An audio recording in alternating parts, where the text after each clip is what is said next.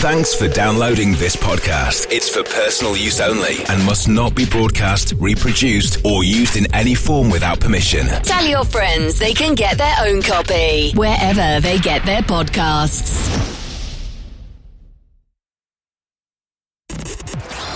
The world's longest running motorsport magazine show, Midweek Motorsport. News, features, special guests, and analysis from the experts. Formula One, sports car and endurance racing, rallying, touring cars and bikes. If it has wheels and an engine, and they keep score, it's on Midweek Motorsport.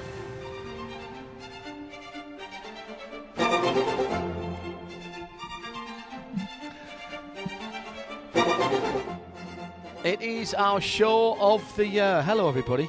Midweek Motorsport, Series 16, Episode 48, just after 8 o'clock. You have no idea how relieved I am to hear that music coming up the line from London. Down the line from London, because up in London is Tim Gray, our executive producer. Who are you wearing tonight, Tim? Eve suggested that I might be going with Gucci tonight, because I watched the excellent film House of Gucci about 10 days ago at the cinema, and I thought it was a very good film, and there's some Oscar nominees in that for certain. But actually I've just gone with the triple ply face covering as has been mandated. Very good. I've gone Valentino tonight. Rossi. Obviously. And it is our big show of the year. There is no other award show that is any bigger, any better, or any more important. I mean, there's not tonight. a lot of other award shows anyway, because a lot of them have been postponed or cancelled. Yes, I know. Hello at the Sim Racing Bar, Stuart. Who on earth would think of having a Christmas party on February the 6th? Allegedly. The Sim Racing Bar Steward, EFA's Christmas podcast. Parties, of course, aren't allowed. This is not a Christmas party. This is a work function, and we've got some cheese. Well, yes, and we're socially distanced, so it's all fine, and we all work together anyway, and we're all triple vaxxed, so you know, there'll be no worries about this.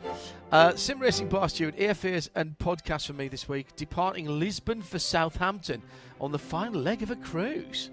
Excellent. I was going to say, I don't think anyone flies from Lisbon direct to Southampton anymore. No, I think Faro, but not Lisbon. Brody says no AFAs tonight. Stripping the last bits off the 944. Body shop next week. I hear there's a bit of a party in the Middle East this weekend. Well, that would be the Abu Dhabi Do's, wouldn't it? We'll be talking about that later on. Well done, Brody. On a packed show tonight, Tim, before I go through the rest of the parish notices, we have what? We have some of the usual features, but I also have in my hand, can you hear these? These are the 10 envelopes with the winners of the votes for our Show of the Year categories. Remember, we asked you to vote, and the voting opened last Wednesday during the show and closed yesterday. The votes have been cancelled. There were thousands of them. Excellent. And we'll be unveiling those. No, there's been no independent adjudicator on this, as he couldn't be socially distanced. Okay, sounds reasonable. Guff Lamont has said, I've moved stuff aside. Hello, Gareth. To ensure I'm listening live tonight, want to get the full effect as RC Racing vents his spleen over Sunday's fiasco. Paul Dunk, good evening, Dunky. And I hope you and the ladies are all fine. Les Smith, good evening to you tonight. Glad rags on for Stephen Lloyd tonight, best show in town. Looking forward to this evening. Hope you've got a nice adult beverage. Nice Christmas cocktail tonight, which we made. The Christmas tree's gone up at Hindhoff Towers tonight, and we had a Christmas pudding vodka that the responsible adult made, and I made that very well indeed. The Year Awards have revisited the 2017 Le Mans since my last time to pass the time. How does he feel? He feels good. He said that, yeah. Stephen Lake, good evening to you. Hello, Ian, listening live tonight. After watching the absolute pinnacle of motorsports, he is, of course, referring to the Bathurst 1000. I did stay up and watch that all night. which got me right into the mood for staying up all night to watch the first day of the Test match yesterday. And moving on, Carol Brink, hello, tuning in from cold grey Monterey. There will be some hot cocoa soon. I'm not sure that's in I'm not very sure of the year, is it? Chris Suku, looking forward to the show tonight. A homemade pork pie and scrummy salad settling in. I fear no F1 news tonight, he says. You might be wrong. Hello to Neil Gardner, who's... Oh, Neil, your Brumos pen picture was absolutely mega that you tweeted this week. That's NG Auto Art, by the way. I'm back to doodling. He's finishing off his Francois Sever picture, having just finished his last commissioned piece for 2021. He's brilliant. He can do anything. Go onto his website, have a look. The 993 that he did for me, for my car, was just absolutely unbelievable.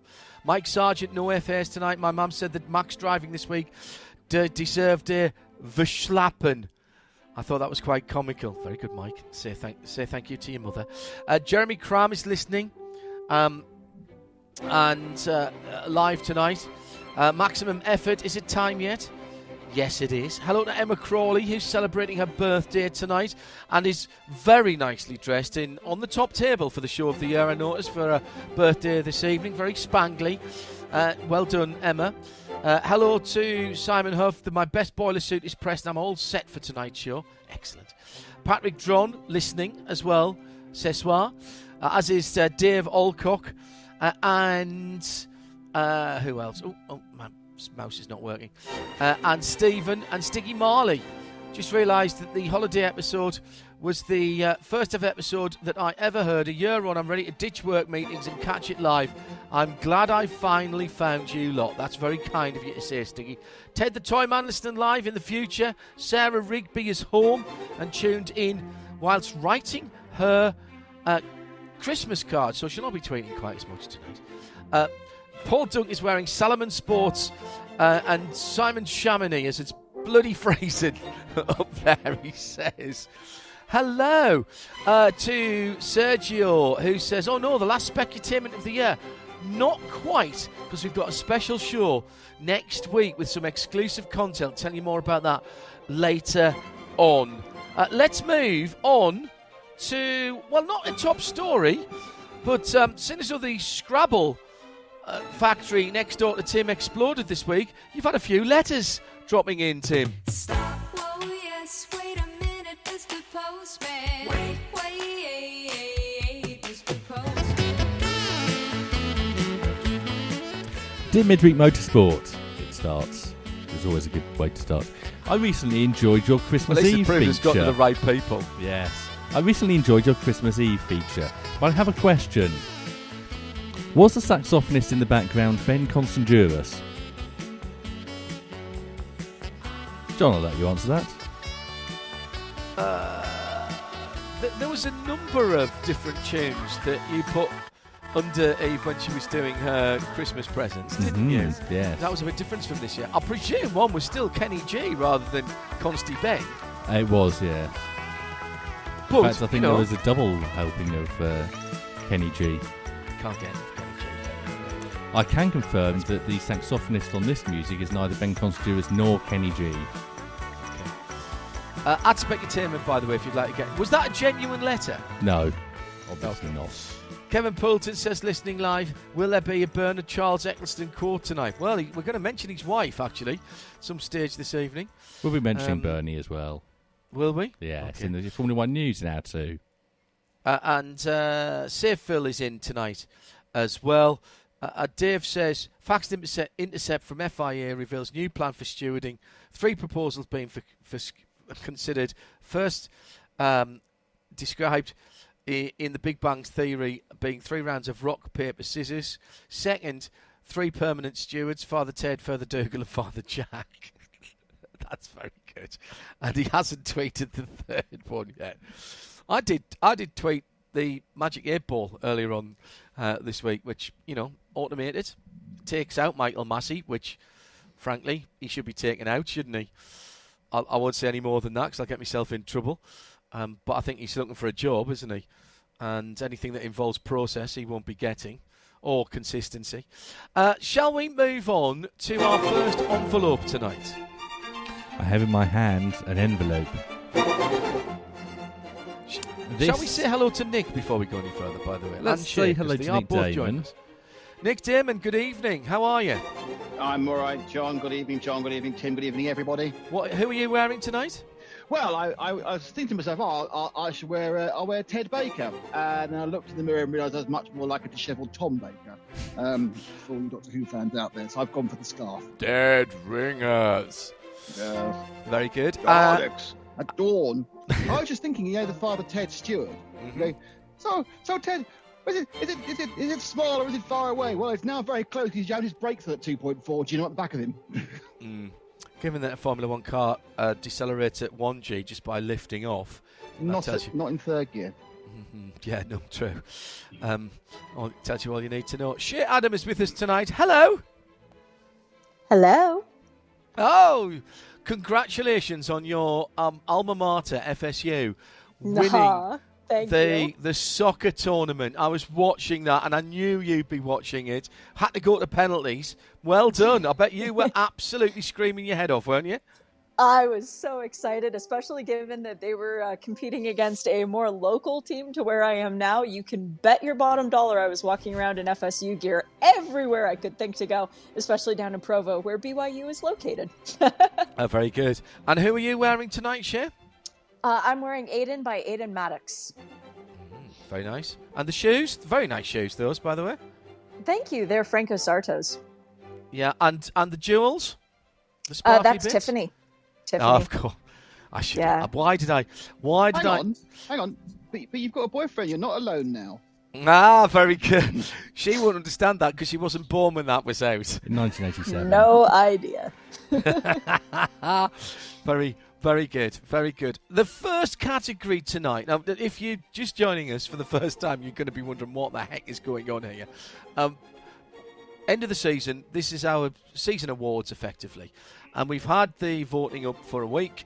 9 categories that our substantive contributors nominated, and a further one for the listener prize. What we're starting up with tonight, Tim?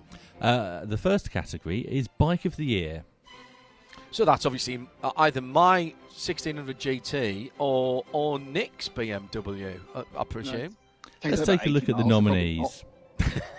Go on then. And the sorry, hang on. I need to do this properly. And the nominees are the Montesa 4RT, the Yamaha MotoGP, the Ducati MotoGP, and the Yamaha World Superbike. Yamaha half of a good year. Open the envelope. The Montesa, by the way, is a trials bike, and that was Johnny's. Yes. That was Johnny's. He's a big fan of like a bit of trials. Bike.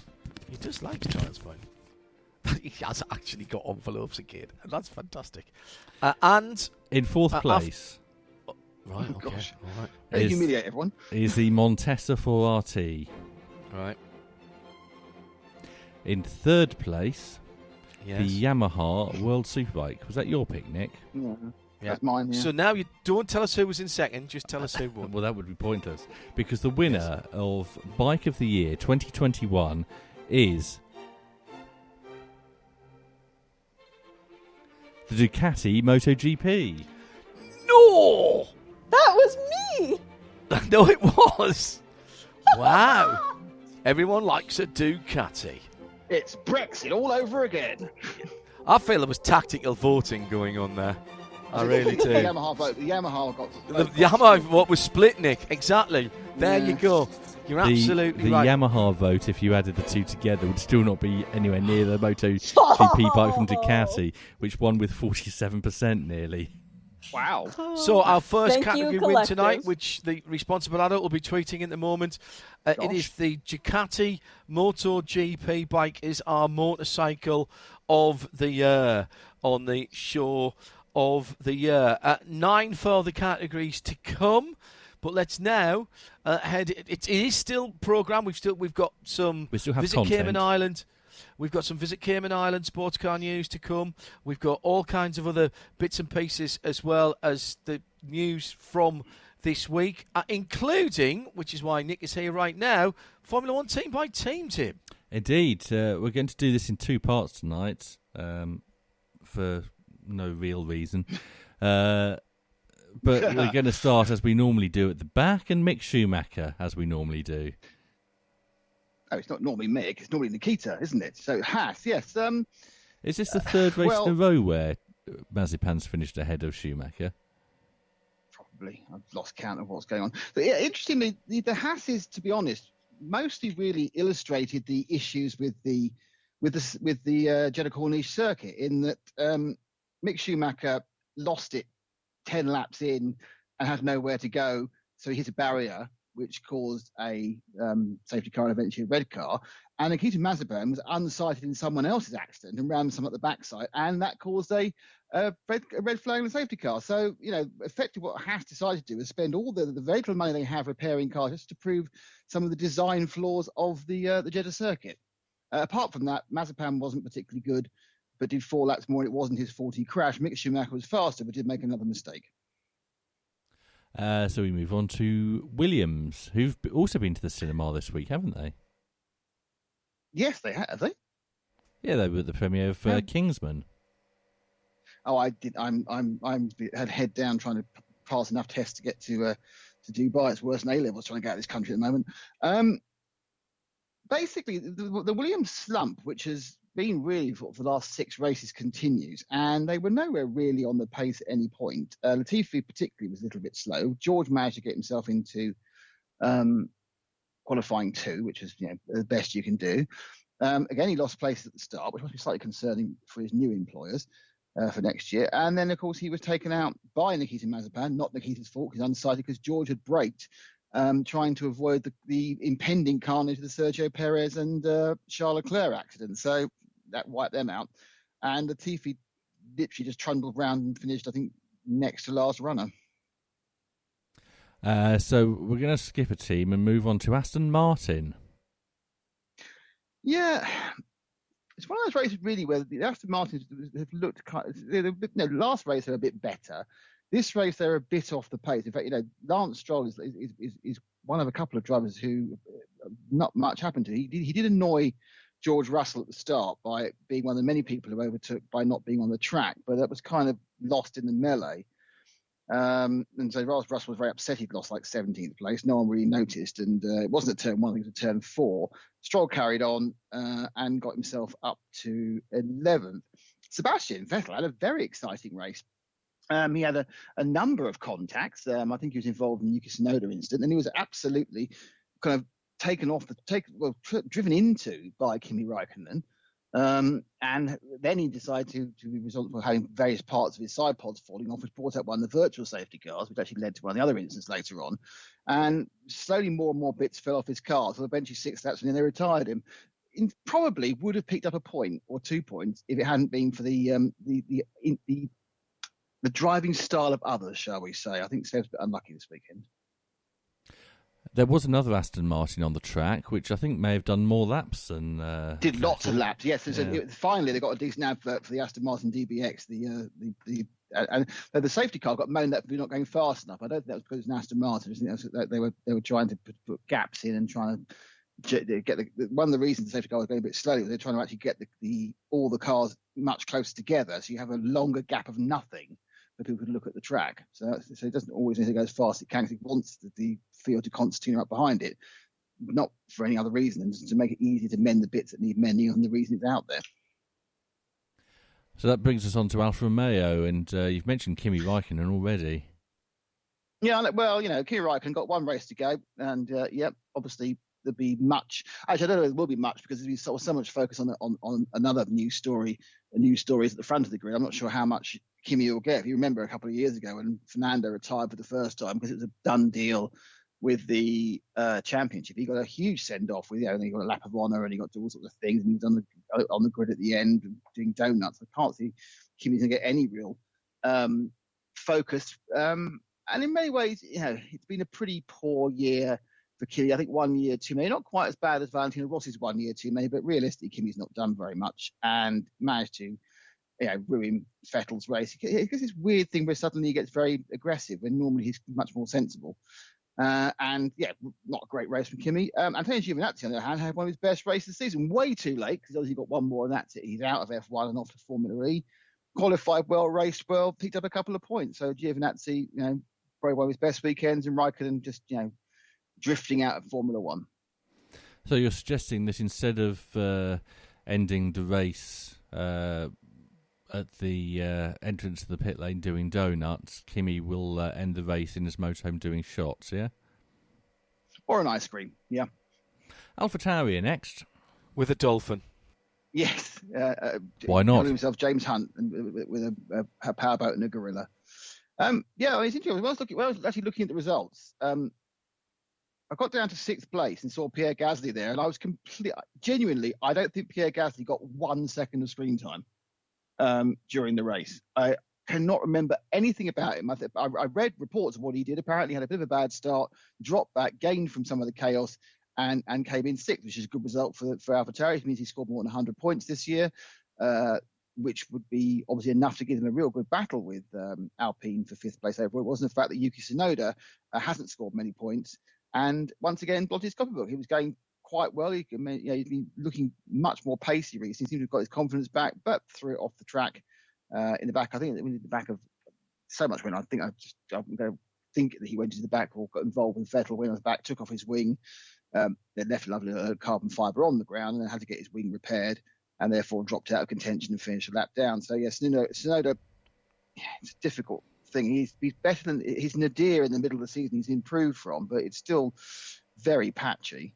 He's not really at the end of year one given any indication he's going to become anything special. It was Sebastian Vettel that Yuki Tsunoda ran into the back of. I was right. See, I'm glad about this. My memory just about holds up for 3 days. Pierre Gasly said, "I'm very pleased with today, finishing the top 6 in front of Ferrari. I'm really happy with that result, and we're taking home a lot of points again." Yes, and apparently he was in the race, but you wouldn't know. I never saw him. Well Franz done. Toast said, "Congratulations to Crown Prince Mohammed bin Salman for his fantastic effort here in Jeddah. They built a really great track. Although if I had to suggest an improvement that could be made for next year, I'd say bring some more cranes." I would say make some of the corners less blind. It's kind of might help. Being able to see round the corners always just get me. Can I just say, let's not go to Saudi Arabia at all unless there's some kind of linkage with basic human rights for the 10 years that Formula 1 have signed up for. But it won't make any difference. Yeah, good point, well made. Can I suggest that this should not be described as a street circuit? Nobody ever said what part of it was a street. None of it's a I street. don't disagree with that. There are no public roads involved in this at all. It is a purpose-built racetrack. Yes, and if they built that on purpose, they need a slapping. It is quite. You raised a good point, though, Tim, because it's been assessed, for want of better, for grading purposes, using the street circuit parameters, which are obviously different from the open track parameters. If you think about all the new tracks we've seen, the wide open runoffs that say circuit the Americas, for example, then you think about Baku, which is a street circuit actually going through the streets. Then you have different rules, and you can have the barriers a bit closer. And we know that Baku's got those runoffs, which are quite good actually, where you see people going off in practice into reverse and come round, and the streets are different sizes. And whatever you think of Azerbaijan, which isn't the greatest democracy either, let's be honest about this, it's not quite on the same level as Saudi. That's a fantastic circuit. This building it from scratch, I realised was a limited amount of land and there was some water. Yeah, they've turned up. I think they said, well, let's just build a really, really fast street track. Good point made, not a street track. And they've just got it very wrong for racing. Yes, it's very spectacular, especially at night. But there were 4 races that I saw there, the 3 Formula 2 races, I watched all of them, and the F1 race, and they were all blighted by accidents. And actually, think about it, the feature race in Formula 2 was blighted by an accident from the previous Porsche race, wasn't it? Which is why they lost so much time. So, admittedly, we're coming back in May, aren't we? Or was it late March? It's not very long before we come back because it's earlier in the season next year. They need to do something to try and mitigate a couple of the issues. They now know where the troublesome corners are, the troublesome runoffs are. The point about it is, and it's a good point, it's not a street circuit. Therefore, you can build something behind it or extend a bit of roadway. We may have to build a jetty over some of the water. That's hardly a problem when you built an entire circuit in 8 months. You would hope they would do something to try and mitigate the most obvious issues. Take it to Donington. I think that would solve all the problems. Seems like a good idea. Let's move on. We'll come back to the second part of Nick Damon's team-by-team review of the Do we have another Saudi envelope? Grand Prix. We have another envelope. Very excited by this tonight. It's been one of those days in Hindhoff Towers today. We were blighted from getting the Christmas tree and the decorations up at the weekend by a variety of things beyond our control, including a malfunctioning elevator lift. So we couldn't get the Christmas decorations from where they were, which was a bit of a nightmare. We are in full Christmas. We are in full Christmas countdown mode now, and the responsible adult loves Christmas, and she's converted me to being excited about Christmas. So I'm ridiculously excited about this today. The fact that we've got all of this coming today. And I've had some good chats with some good people, and we've had some very good news about another project that we're dealing with as well. So it's just one of those days where everything's come together really, really nicely. Where do you want to go next on the envelopes, Tim? The next one in my pile is for non-driver of the year. So let's remind ourselves of the categories. No, hang on. Of the sort of nominees. And the nominees for non-driver of the year 2021 are Toyota Gazoo Racing. Very silent yes there. Mike Hull. Sorry. Very good. No reaction at all from Shay on that one. No. I'm staying unbiased. Yeah. She's not one of these people who claps herself when they get the nomination on camera. I think that's goodness, very good. no. Vincent Voss. Yes, WRT. What a year they've had. And Toto Wolff. Absolutely. 2 fingers to Christian Horner. That's That was the only reason you nominated him, and the fact that obviously he's doing more for Bose headset sales than anybody else in the world. Absolutely. Mm-hmm. Unfortunately, they're getting free. And Tim, the winner is. Can I say next year we have some better quality envelopes, please? Yes. They're much better quality envelopes this year. I think we need to get you a letter opener, don't we? I have a letter opener. Actually, I should have used that, shouldn't I? Yeah. I'll go next year. You chat amongst yourselves, and I'll go and get that for the next one. Okay. So, the winner... Oh, no, do 4th place first. In 4th place is Mike Hull. No. You can't win them all, Shay. I know. Wow, no. In 3rd place is Vincent Voss. And I have to say, this is the closest of all of the categories, this one. Oh, really? Okay. The winner, with 33.6% of the vote, is Toyota Gazoo Racing. Get in, wow. back of the net. For their Le Mans trials and tribulations that they solve. And by the way, if you haven't got race car engineering this month, get it, because everything that we talked about with Pascal Vasselon a few weeks ago on Midweek Motorsport about that extraordinary way that the team pulled together, all of that and more detail in this month's Is it not last race car month's? engineering. Well, it's the one that I've just got. Right. I haven't had another one yet. So it's the current issue, shall we say that? The current issue, race car engineering. Fantastic. Shall we do another one as well while we're here? Yes. 'Cause I'm on a roll now. I'm on a roll. It's like this is like unwrapping your presents, isn't it? It's fantastic. Well, do another one, Tim. Pick another one. We're going to do Circuit Go of on. the Year next. Excellent. Hang on. And the nominations for Circuit of the Year are Portimao, Monza, Sebring, and Zandvoort.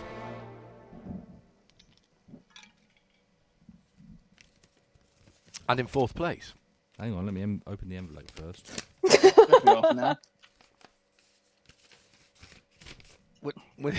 I think we need to get him something, with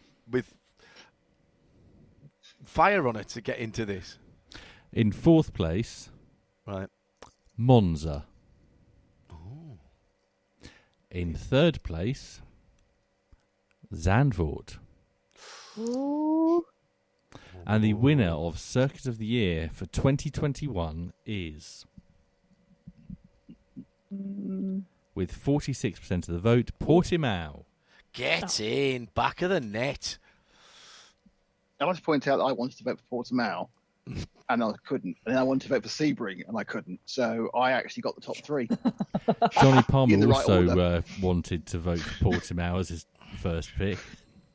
I got all my picks in really quick this year. Yeah, we know, John. I've really, Yeah. I literally, the moment that Tim sent me the voting form, in fact, I got so excited about it that I had to ask you for dispensation to change some of mine because I couldn't think of you anything. You were too soon. hasty. Yeah. I was too hasty. All right, still to come, the rest of the show of the year categories, including the listener award. We've got some rally news. We've got the Visit Cayman Island sports car news, and there's a heck of a lot of that tonight. And next, we'll do the rest of Team by Team from last weekend's Grand Prix. Nick Damon and our Formula 1 correspondent, obviously, and Tim Gray. Tim, what team would you like to go to now? Let's resume with Alpine. Alpine are on a good run. The only problem they appear to have is they can't get both their drivers to agree when they're going to be fast. In Qatar, it was very much Fernando who led the way with a supporting act from Esteban. But this time round, it was Esteban who actually found himself unexpectedly in the lead at one point after 11 laps, then unexpectedly in third when he was quickly overtaken by the two protagonists of the World Championships. And then very unluckily, he was down to fourth, 15 metres from the line, so he missed out on the podium just about. This is down, I think, no, in certain terms, because Bottas finally woke up and that Mercedes is very quick. But also, the Alpine had a couple of crunches early on, one of which actually was with Lewis at the second restart. And unfortunately, Esteban's floor decided to give way a little bit just towards the end, last couple of laps, which lost him a few tenths, which is probably enough to see Valtteri through for third. But good points for Alpine again. They've managed to finish the season on a high. So they are now looking very, very comfortable in fifth place overall, which is good. Even though fifth sounds a bit kind of near, it does mean they've not gone backwards, which is obviously always an important thing for any manufacturer team. Alonso, in complete contrast to 2 weeks ago, had an absolute stinker of a weekend. Every time I saw him, he was facing the wrong way. So I just think he never got his head round the track, or the car never. Including when he was being interviewed by Ziggy Sport at the end of his qualifying. He was looking in completely the wrong direction then as well. I know. It was a weird one for Fernando. And luckily Esteban was there and drove. I think Esteban absolutely maximised the car. I think that's a brilliant result by him. And that brings us on to Ferrari. No, it doesn't. It brings us on to McLaren. About to say, Lando Norris, he needs an award for unluckiest driver of the week. He qualified really quite well.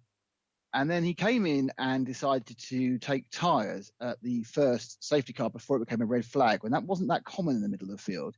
So he got shuffled down to 13th place. I think he was in 6th before that happened.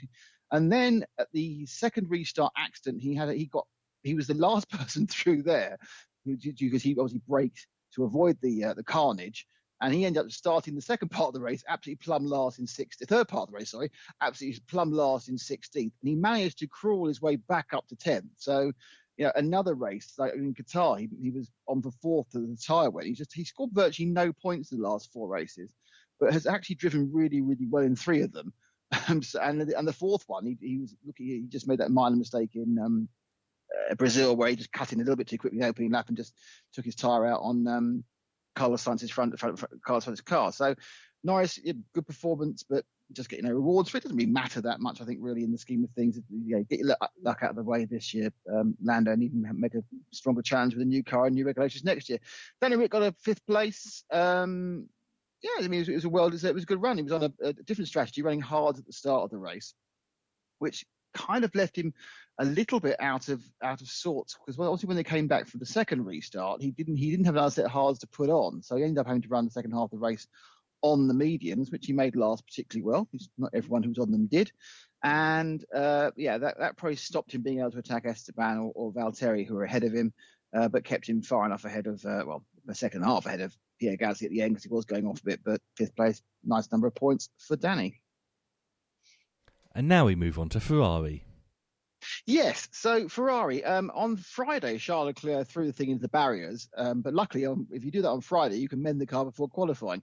Carlos Sainz threw it into the barriers in start qualifying too, and bent his wing, and there wasn't enough time to mend it, and they then almost threw it the barriers again halfway through qualifying too, in quite spectacular. I don't think that car's working around that corner, Carlos, way, and ended up starting 15th. But he played the percentage games, did well, got through to 8th, had a little bit of battle with Charles as well at one point, as they scrapped with each other down the main straight. Finished 8th. Charles was in front of him in 7th, which effectively, beyond some ridiculous permutation, guarantees Ferrari third in the Constructors' Championship, and also cements the fact they've been there or thereabouts in the second half of the season. So, whilst there's very little carryover into 2022, at least they're going to go off on a high, and at least they're going to go into the winter without being lambasted by, Gazzetta dello Sport every morning. And of course, that was what Matteo Binotto set as his target for this year, to finish third. He did. I mean, we said that was a minimum it was big, and they got there. But they got there by, I don't know, necessarily developing the cars. They developed the engine, but certainly developing their processes, and that's where they've fallen down from. So actually, whilst there's not much mechanical they can take forward to him, it does seem that they've coalesced the team reasonably well over the last half season, which is something he will bring forward. So I think it's a very positive, given the fact that they shouldn't be third with their resources, and they're still suffering from cheating 2 years ago. It's a good slow comeback, and it must give them a springboard for next year. There's nothing to say they won't be the team who finds the magic bullet for next year's design. Do you want to do the final two teams together? Okay. Right, where do we start? Sergio Perez. Let's start with Sergio Perez. Sergio Perez did a Sergio Perez sort of thing. Didn't qualify particularly well. Place or two back from where he should have been.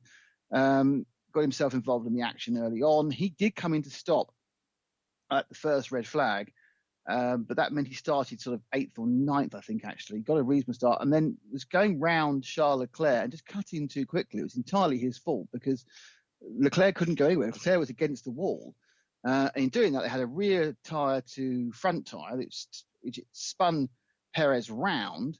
I think something happened in doing that. I think he must, because what looked damaged the car, looked like that just knocked the nose off. But I think he obviously had a less obvious clunk to something mechanical, because he seemed to lose all drive at the same time. Interestingly was that Charles' car was completely undamaged by this incident. The first of a number of exceptionally tough cars we saw, and so Perez had made a number of mistakes and looked pretty average, but realistically, this wasn't his worst race. He was a bit unlucky to be starting where he was starting for the first restart, and a bit unlucky to do that. Was a bit of a mistake. Had genuine pace, couldn't show it, which is the problem. Perez has got this problem. He's a very, very fast racing driver. He's just not very good on Saturday, and 2021 Formula One means it's very important to be on Saturday. Now, the idea is that 2022 Formula One, it's going to be easier to get past it. Being rubbish on Saturday won't be such a problem, but who knows? Maybe next year will be David Coulthard's year then. Well, it must be soon. Must be. So we'll do the number two. So Valtteri Bottas actually was doing quite a good number two job, really, because he managed to qualify second. He got off the line in second, and those first 10 laps was going really, really well. Then they stopped for after the first safety car. I mean, it was a bit naughty hanging back, actually. That one's kind of got lost in the mist of times. He did leave too much of a gas between himself and Lewis, so they could double stack. Didn't matter really anyway, because Max wasn't involved in any of the stacking, because he didn't stop. So he going out, and he didn't really make a particularly good start. I think in start 2, didn't make a particularly good start. Got mired down in the middle of the field as well. Sort of 7th or 8th. It took a hell of a long time to get past Danny Ricciardo, and also the entirety of the rest of the race to get past Esteban Ocon. But however, he did get past him, and that meant that he got third, which, going with Hamilton's first, has kind of really, really cemented the lead that Mercedes have in the Constructors' Championships. They're now something like 28 points ahead. And that is a result that would need at least one of the Mercedes not to finish, for them not to become Constructors' Championship, and of course a hat load of points for the Red Bull team. So it does seem that's really swung dramatically in favour of Mercedes at this particular meeting, because we've got you've got 1 and 3 against a 2 and in the wall, and that's how it can change in the Constructors' Championship. So we come to the top 2 drivers now, the best 2 drivers in the world. I think it's a case really. I mean, the really interesting thing was, I think you look at the narrative of what's going on around, and effectively, ex-racing drivers, journalists, TV commentators, TV presenters, TV pundits, so effectively the people who are telling the world what's going on, have been, because they are so desperate for a world championship fight between people who aren't driving Mercedes, have been ridiculously lenient, and I actually include the FIA in this as well, have been ridiculously lenient with Max Verstappen. It's been down as hard racing. Max is a hard racer. He gives no quarter. He's a hard racer. And, Nick, can I just jump in here and say at this point, before anybody tweets in, you're not a Hamilton fanboy, are you? No, and I haven't got a problem with Max either, to be honest. And then you get to the end, and this is the point about it. I do have a problem with Max's team, and I'm very happy to discuss that with anybody. His team management. I'm sure the guys and girls are lovely. The thing is that we've had this whole thing about hard racing. We've had this massive enablement situation where he's been enabled, and it's never good to enable young people. It's a run, but he's been enabled and fated for his hard racing and his aggression, down to the point where anybody in their right mind would have penalised him for what happened at Turn 4 in Brazil a few weeks ago, where he ran Lewis off the road and ran himself off the road and clearly gained an advantage and clearly ran somebody off the road. And, obviously the let him race. It's not that's not racing. There's defined lines to track. There's defined things that you do. You can defend, but you can't push people off and then go off your. Anyway, so they didn't do anything there, and they start. But there was an edict, wasn't there? And Michael Massey, the completely ineffectual race director for Formula One. Sorry, I editorialised there. Editorialised. Yeah, sorry about that. He said that that would never be allowed to happen again. Well, yeah, I mean, but the thing is, as far as everyone's concerned, as far as Max was concerned, he said, well, I didn't get penalised at the last time. What we ended up seeing was a situation where, due to an error of his own, and I got absolutely sick to death on Saturday of hearing how it was such a great lap. Max was on for the best lap we've ever seen.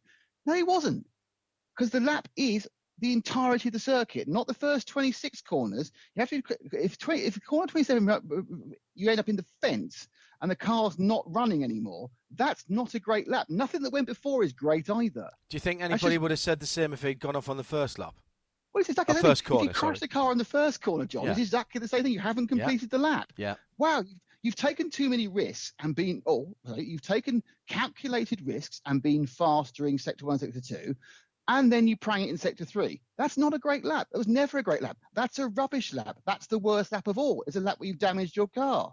And then for those who are unlucky enough to have Sky, to have Crofty virtually pleading for there not to be a gearbox problem with the car because I just hope and pray it's not a gearbox wrong.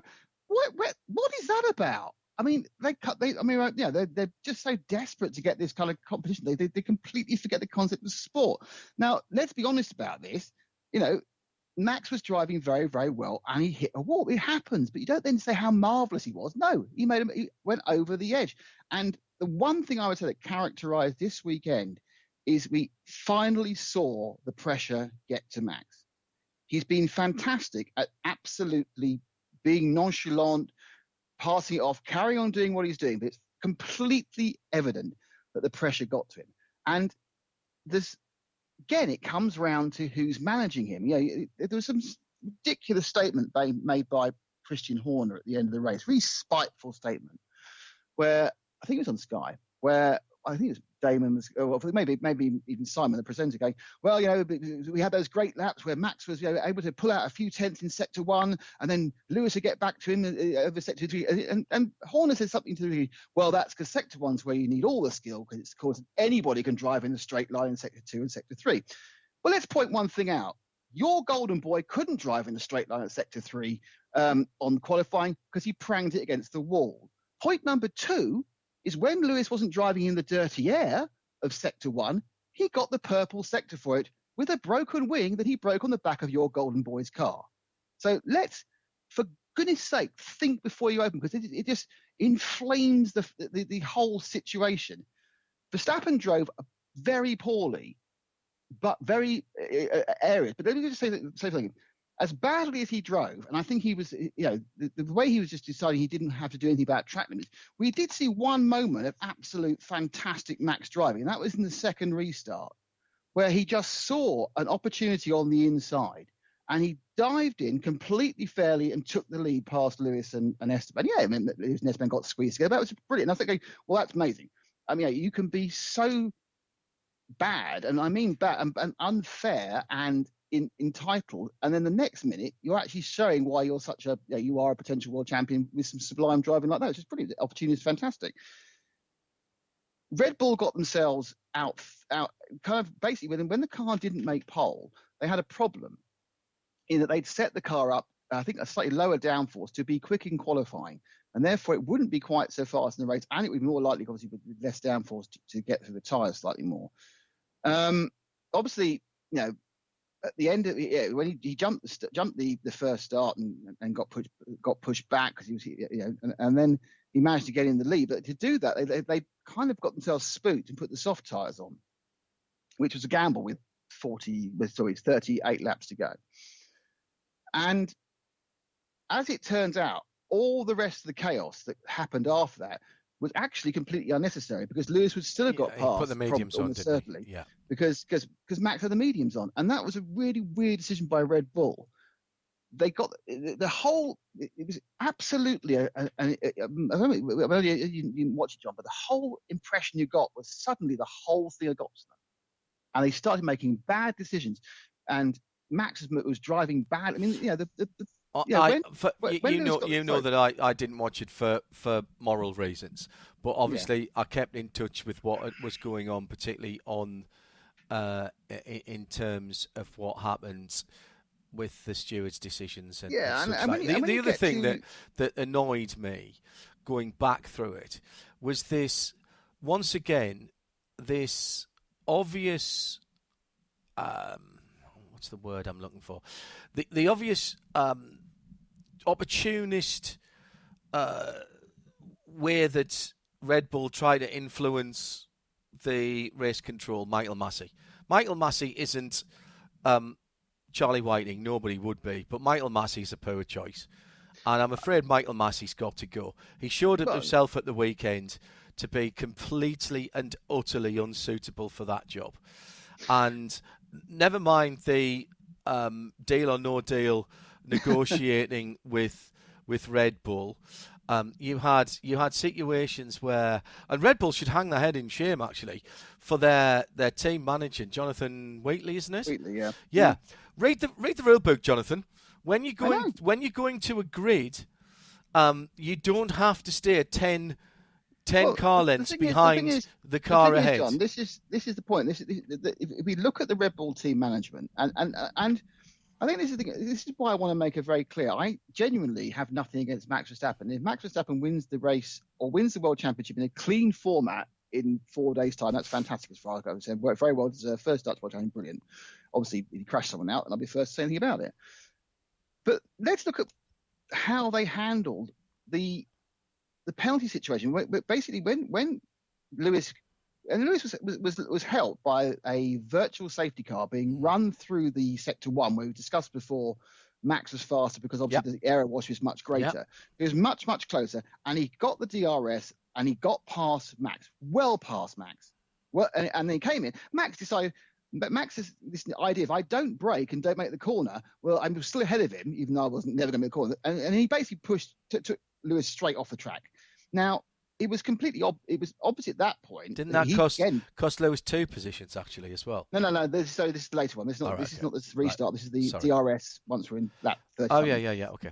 So what happens there is that they knew they had to give the place back, and then we begin all the silly bees about how we're going to do it, and we're going to try and do it either side of a DRS zone, and that is why we had the accident. Now you can blame both the drivers for, Lewis apparently didn't know, and I understand, and I was thinking about this.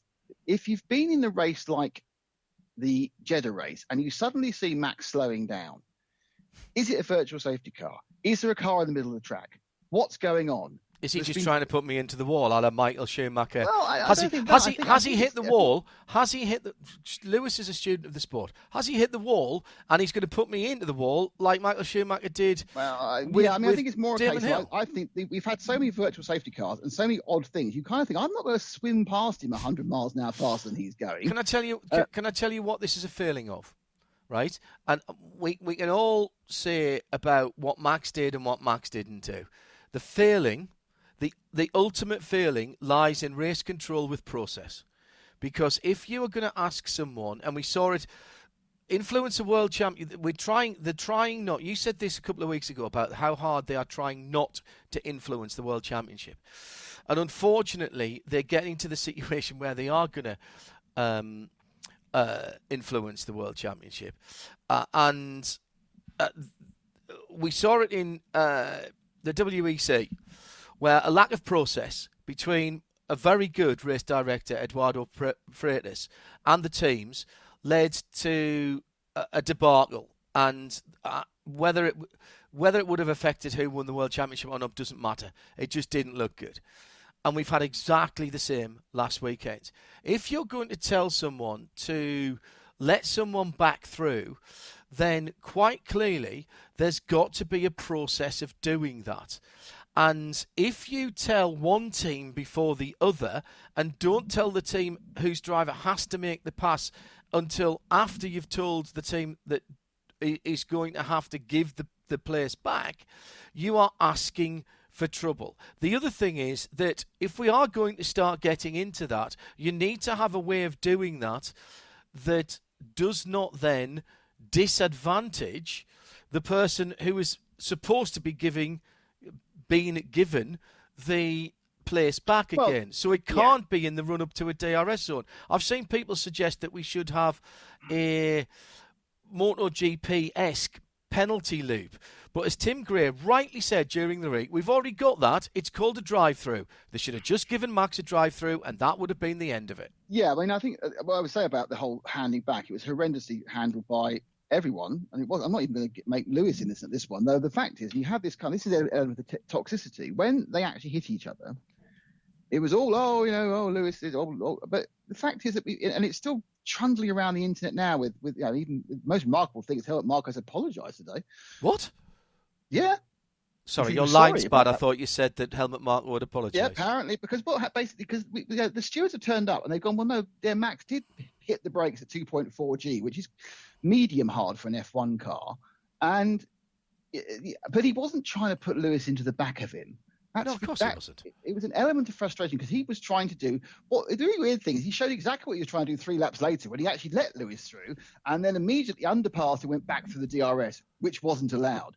And the interesting thing, what I did like was it was 3 or 4 laps in between the accident between the two. Actually, you wouldn't know this, John. There were 3 or 4 laps between the accident between the two of them and then the second time of letting them pass. The reason for that was they wanted to see if the damage that happened to Lewis would be enough for them to get a 5-second lead over him. Yeah. So Max then ran as fast as he could for 2 or 3 laps, but Lewis wasn't slowing down much. At that point, we went, okay, we'll better take the penalty then.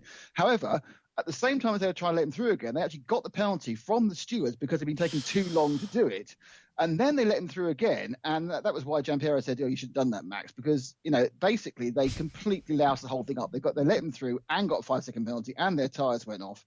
And then for balance, Lewis did sort of run Max off the track slightly. But I'll tell you why he did it. It's because when Max had let him through the previous time, Max had dived up the inside, got the cutback, and then got past him with DRS. So what Lewis made sure he did was he sat on the inside of Max, going into that final corner. So Max couldn't cut back, walked him right to the outside because Max did have the DRS. And at that point, when he came around, he kept the lead. So I disagree with that because I saw that on Twitter.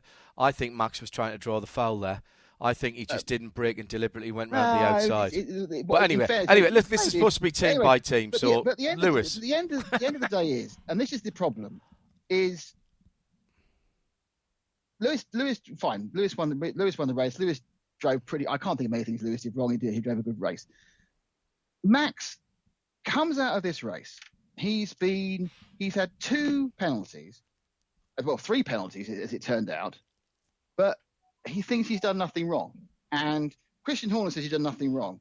Jos Verstappen says you've done nothing wrong. Helmut Marko says you've done nothing wrong. The rest of the toxic team around says you've done nothing wrong.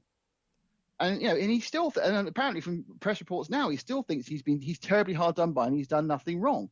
Well, the fact is, if you patently have done things wrong, you need to change the way you drive, and people are letting you off. Now, what is going to happen? And then, he may well win the world championship. Which is let's fine. Let's talk about that in hour 2 because I think we need to talk about the ramifications. I think it's setting a terrible precedent. Right, we need to talk about the ramifications of that in hour 2. Quickly have a word about Lewis, and then we'll wrap up the first hour because this is supposed to be team by team. I think Lewis effectively said, but this is really the key takeaway from this race was it was effectively Red Bull crumbled across the board, team-wise, driver-wise. Mentally, they crumbled. Now, it doesn't mean they're going to crumble this weekend, but they had an absolute mare.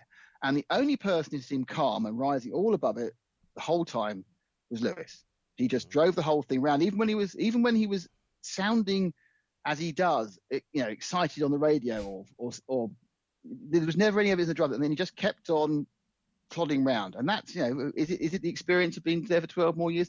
That's, the thing to remember is Max is not inexperienced. Max has done 130, 40 Grand Prix. But this is the pressure getting to him. Now, he needs to find a way of resetting for the weekend. Lewis now has the momentum, but, Lewis has to finish the race, and he has to finish the race in front of Max. So that's the difference.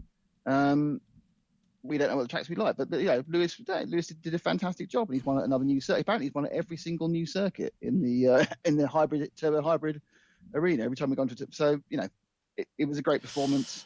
Max could have won. Max may well have won that race if he hadn't hit the wall on that perfect lap on Saturday. There's every chance that would have happened.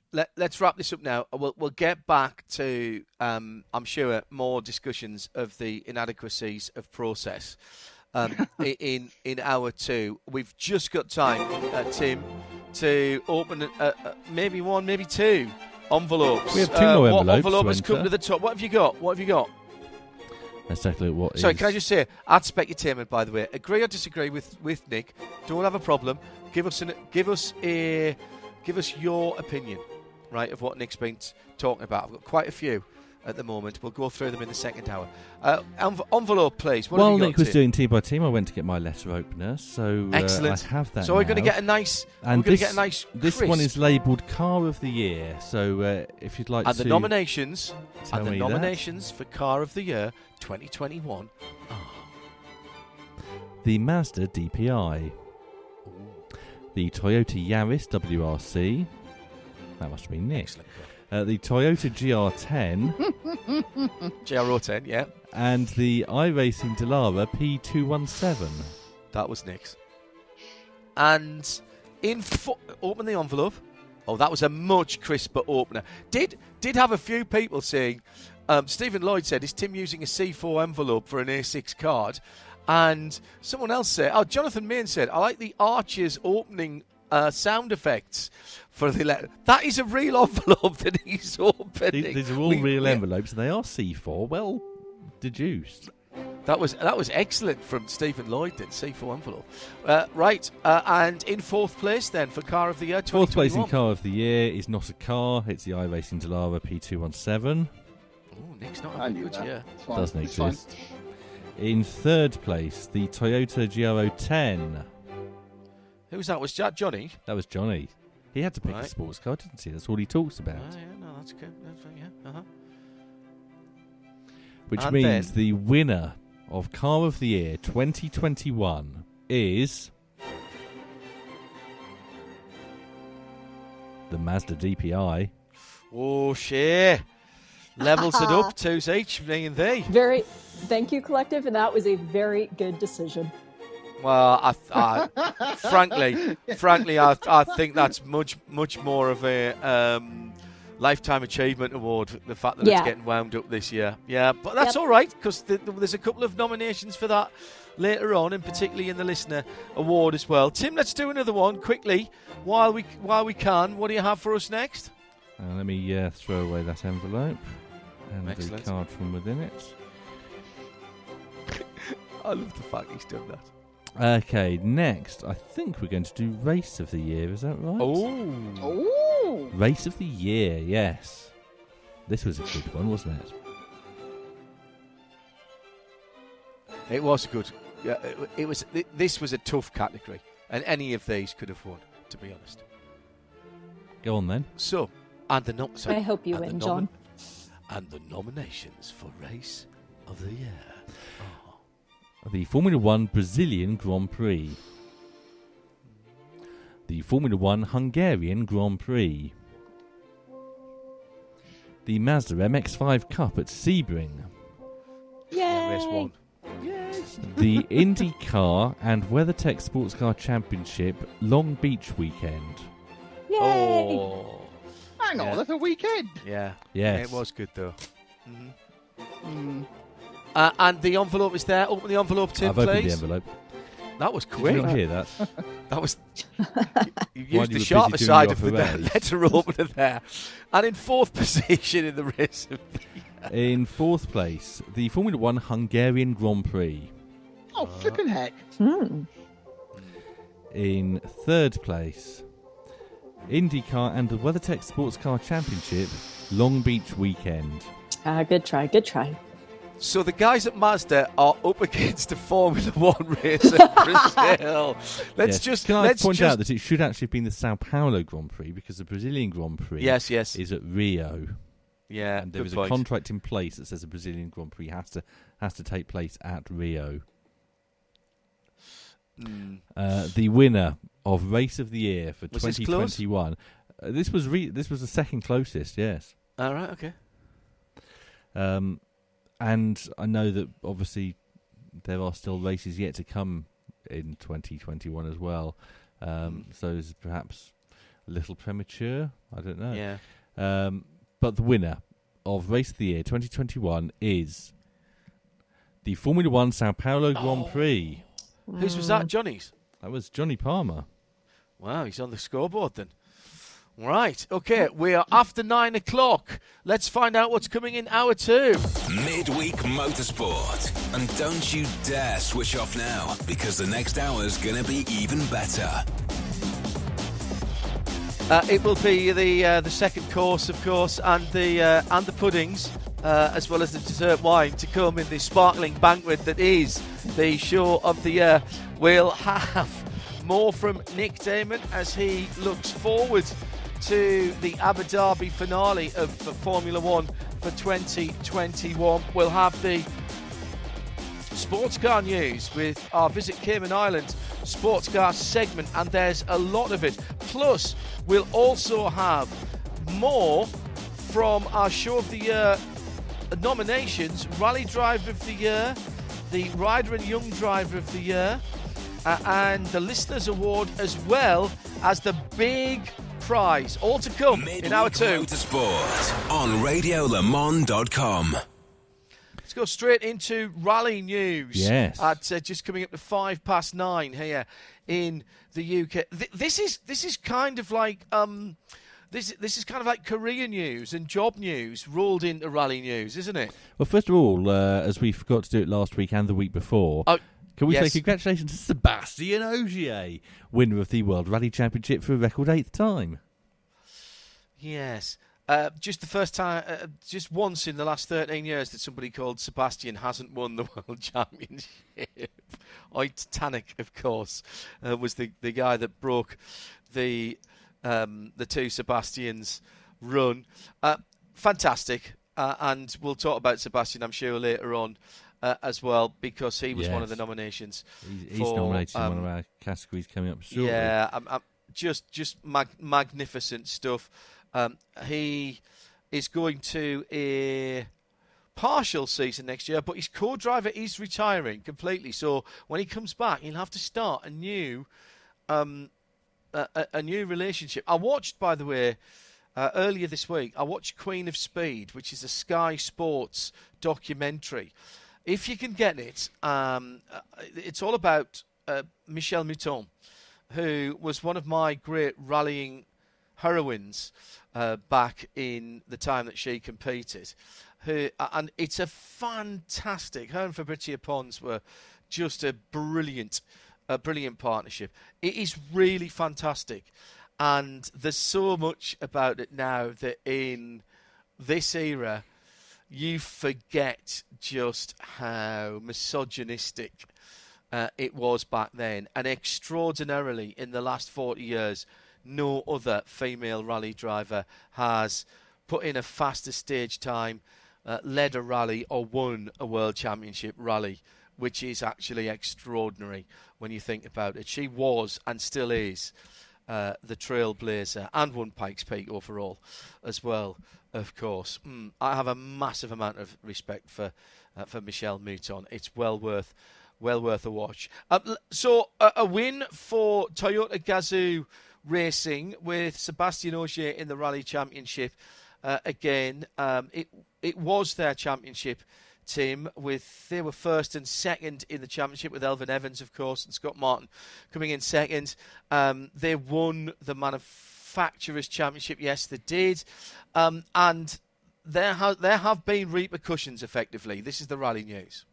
Yes, because Hyundai Motorsport's team principal, Andrea Adamo, is leaving the squad immediately after 6 years in charge for personal reasons. This is interesting. And Andrea has a long history of being with Hyundai Motorsport Group, not just with the rallying.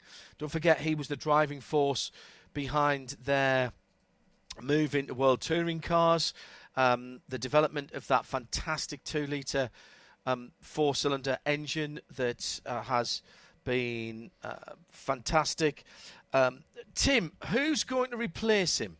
That's not the question you were supposed to ask. Oh. Really? What's the question I was supposed to ask? Read the question. Do you know who is replacing him, Tim? No. Okay. Scott, no, in fact. Sorry? Scott, no. Scott, no. Oh, very good. Yes. So that makes sense. He is, effectively, he was Andrea's boss, and so he's taking on that job as well. Only on a temporary basis. Right, okay. They will appoint a new team principal in due course, but Scott No is going to be the yes man for now. Very good. Or at least not the no man. Well, they're going to Monte Carlo, so maybe they need a snowman. There was a change in the team partway through the season. They had a lot of issues with reliability, particularly on suspension parts. And the team manager was let go, and that I wondered if that was going to be enough. We don't really know what the background of this is, but it wasn't one could say it wasn't a banner year for Hyundai in the World Rally Championship. They've been successful in other things, particularly in TCR, in the US, of course, as well. Nick Damon, the rumour is Nick Damon. The rumour is that he's going to Formula One. Okay, I've not heard any of this. I'm not sure where he would go. I've been told he's moving to Italy, which would mean two teams. That gives him 3 chances, or 2.5 chances, because Haas is sort of based in. Sort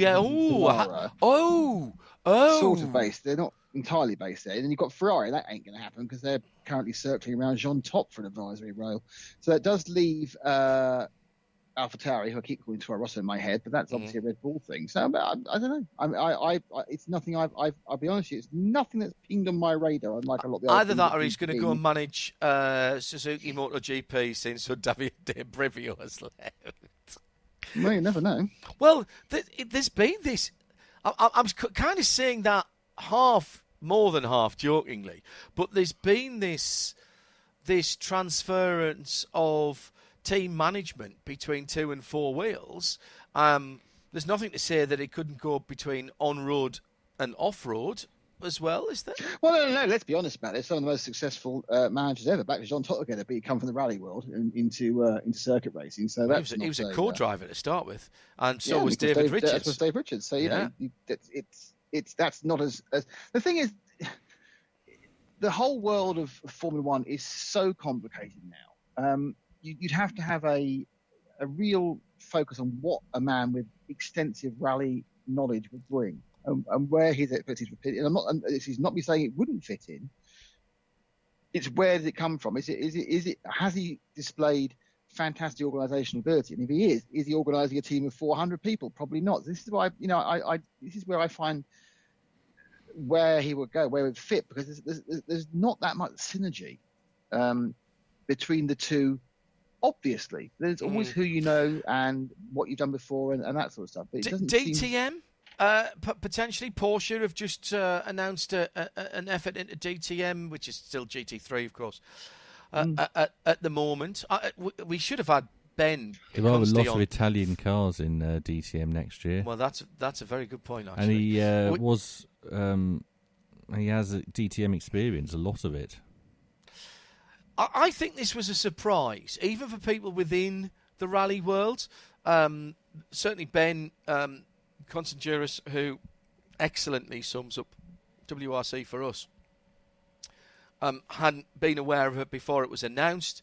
Hyundai put out a very simple statement, and they tweeted out the picture of the statement. It's been interesting. Some rally journalists that I know weren't expecting this. So it's interesting. What we don't know, Tim said it was for personal reasons. What we don't know is whether those personal reasons are involved in something to do with his family. And let's hope that there's nothing serious there, if that is the case, or whether it was something to do with the fact that he'd been given another job offer and he'd been asked to be released. We simply don't know that. But Andrea's been around for a very long time. We've interviewed him here on the RSL network when he was looking after the Hyundai program at the 24 Hours of the Nürburgring. He was in the studio with us in the Aston Martin lounge. He's a smashing bloke. Haven knows him really well. So does Ben. Everybody seems to get along with him, including his drivers, who have been tweeting very, very pleasant things about him throughout the day today. I'm watching this one with great interest to see if he turns up anywhere and where that is next. The strong rumour, as I say, is that it's going to be Formula One, but if Nick doesn't know about it, then it's likely not to happen. No, I think it's a different journalist that said that, wasn't it? That's staying that's with right. World Rally, and in fact staying with Hyundai, unlike Andrea, Thierry Neuville and his co-driver Martin Veideger were involved in a crash at the end of last week. This was big. They're testing the new Rally 1 Hybrid Challenger, yes. Yes. The i20. Everybody's got them out at the moment, and they had a very big off-road roll. The good news is that everything did what it was meant to do. The crew got out. The battery, and you know this, Nick, from your RC racing exploits, the battery remained intact and didn't have any problem. This is always the worry, isn't it, about dry batteries in a competition car, particularly in a rally car where you're doing all right. The speeds aren't the same as Formula One cars or prototypes, but you have trees at the side of the road and things stop rather quickly. And apparently the integrity of the battery cell was unaffected. So, that's all good news, isn't it? Yeah. No, it's fine. But yeah, I mean, I think it's always the integrity is always the key point in batteries. It's the worry about them. Well, split fuel tank's a bad idea as well, isn't it? So the split battery pack's also a bad idea. Indeed so. He had surgery to his shoulder, co-driver, but we'll be back in time for Monte Carlo Rally. Matthew Hindman says Andrea Adamo comes across as one of the better team managers in any form of world motorsport. Seems to be really on top of it. He'll be a big loss to WRC, but be a big gain to wherever he goes next. I should have mentioned, by the way, as well, for Michelle Mouton, she won her class at Le Mans in 1975 in an all-female team. Not that that makes any difference, because neither the stopwatch, the track, or the car knows that. So, yeah, that was something that came out in that movie. Let's stay with rallying, and shall we do another envelope? No, I've got some. First of all, I want to say congratulations to Johan Kristoffersson. Now 4 times World Rallycross champion. Tied on points with Timmy Hansen at the weekend, but on number of wins, he had one more. So very, very close in the World Rallycross Championship. Didn't have to take his competitor out to win that, though, did he? They Didn't, actually both no. made the checkered flag. No. I'm just saying that, just pointing that out. Hansen brothers running in formation as well. Before we leave World Rallycross, though, we need to talk about the Delta variant, don't we? Oh, now, this is very interesting. Very interesting indeed. Well, World Rallycross goes all electric next year. Now, you can say what you want about that, but I think this is really... I think it's a perfect part of motorsport to go electric because the races are so short. And there is... And I don't know if you've seen this, Nick. I know that you have you're not that interested in rallying, I'll put it that way. I don't mind rallycross. Rallycross is... They're racing again. Yeah, yes, you don't get that just racing against the clock thing, do you?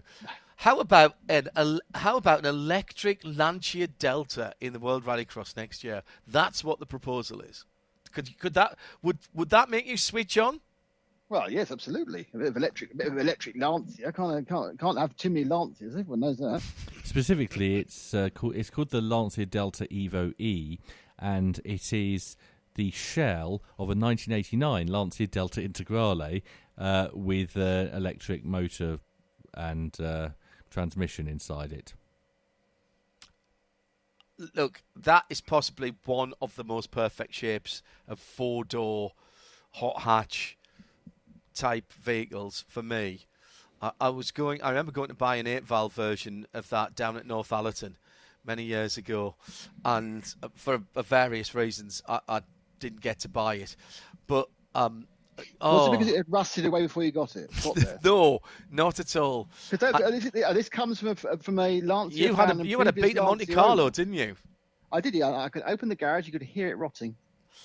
Oh, I am so disappointed I didn't get to buy that car. Did you hear who they've appointed as test driver for this Lancia Delta Integrale? No, come on, tell me. Is it Darren Lightning? Didier Auriol. Oh, that is quality. That is absolutely... Didier Auriol is one of the most bonkers drivers ever. And the whole concept's bonkers, but it might just work, and who knows what will follow on from... Well, the company's called Greisel, isn't it? Who are specialists in turning old cars into new electric cars. I wonder whether they might be tempted to do an Opel Manta if they haven't already. Or a Lancia 037, obviously, as well, if we're going to talk Lancia. On the same note, Malcolm Wilson yesterday, I think, put out a video, no, it might have been today, actually, of a L Reg. What was that, Nick? L plate, starting with an L? 72. 72. No. L at the front, not Starting L at with the L, back. 93. 93, yeah. Fiat Panda. How sad are we? Yeah, I know. I knew you. I could rely on you for that. They took this one with a Fiesta engine in it, isn't it? This is an R5 rally car built on a 1993 Fiat Panda.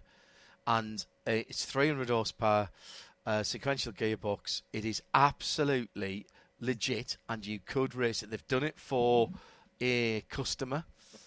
Go and look up Pandemonium from M Sport.